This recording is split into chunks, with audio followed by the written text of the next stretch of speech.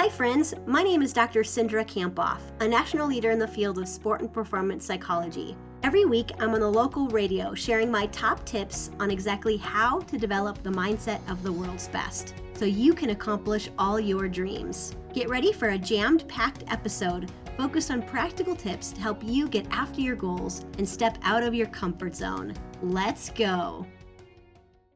Time to check in with Cindra Kampoff, and we talk about positivity to start off your week. The power of your thinking is what we're talking about. Hi, Cindra. Hey, Lisa. Thanks for having me today. Well, what is our quote that we like to start with? So this is a quote by Oprah. She said, "I know this for sure, that what we dwell on is who we become." Ooh, okay, that's deep. What inspired this topic?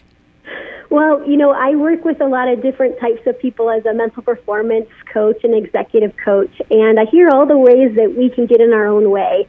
Sometimes we create these barriers without even realizing it. For some examples might be, we might say if we're in sales, I'm just from a small town in Minnesota, there's no way that I can build this job in sales. Or we might think, well, they're so much more qualified than I am, or they're better than I am. Why should I even try? Or what will they think if I fail at this? And the first step of just being and really mastering your mindset is being aware of the ways that you might get in your way. Being aware is so tough, but why are our thoughts so important to us? Well, our thoughts drive everything we do. They determine, how we interact with others, how we feel about ourselves, generally, if we move towards our goals or not. And, simply put, I'd say that our thoughts really lead and determine our destiny. And I think because of that, we really do have to stand guard to our thoughts and our mind. We have to protect our mind because we all have what's called a negativity bias. The negativity bias is something that it's hard to realize how much negative stuff we say to ourselves. Yes. Yeah. And it is. That to me is just shocking. You've got a practice called the truth meter. Yeah, so what the truth meter is a way for you to be aware of your thoughts and so that you can be more intentional with your thinking and really counteract that negativity bias we were just talking about. And the first step, it's really just 3 quick questions to ask yourself. And the first question is is this thought true? And we don't always choose our thoughts. Sometimes they're false. Many times they're false, to be honest.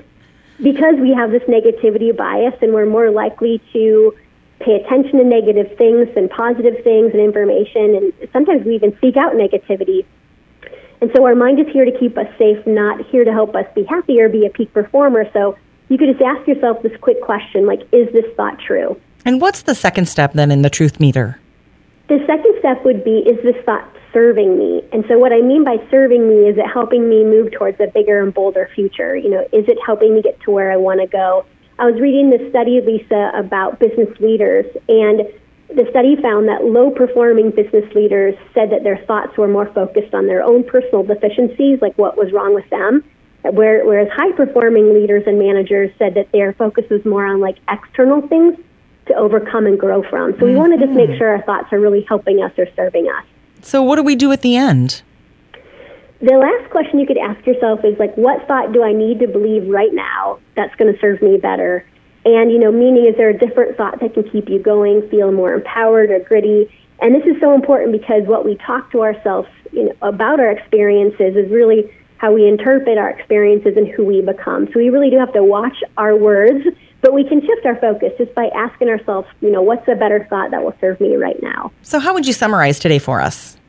I'd say, if you don't train your mind, you're letting your thoughts happen by chance, and chance thinking doesn't lead to success. So we have to really stand guard to our mind, and you can do these 3 quick, questions in the truth meter to help you think more powerfully about yourself and your future. What do you have for us for the power phrase, one of those phrases to get us through the week? I will not believe everything I think and put my thoughts through the truth meter. I will talk powerfully to myself today. I love it. I will not believe everything that I think, which is totally, counterintuitive for some of us. We'll have to relearn that.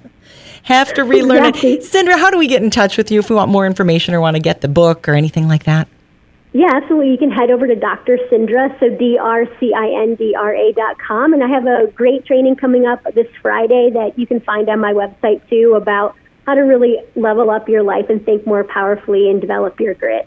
All right. Can't wait to hear how the training goes. Cindra Kampoff, thank you so much. The power of your thinking. Thanks, Lisa. I appreciate it.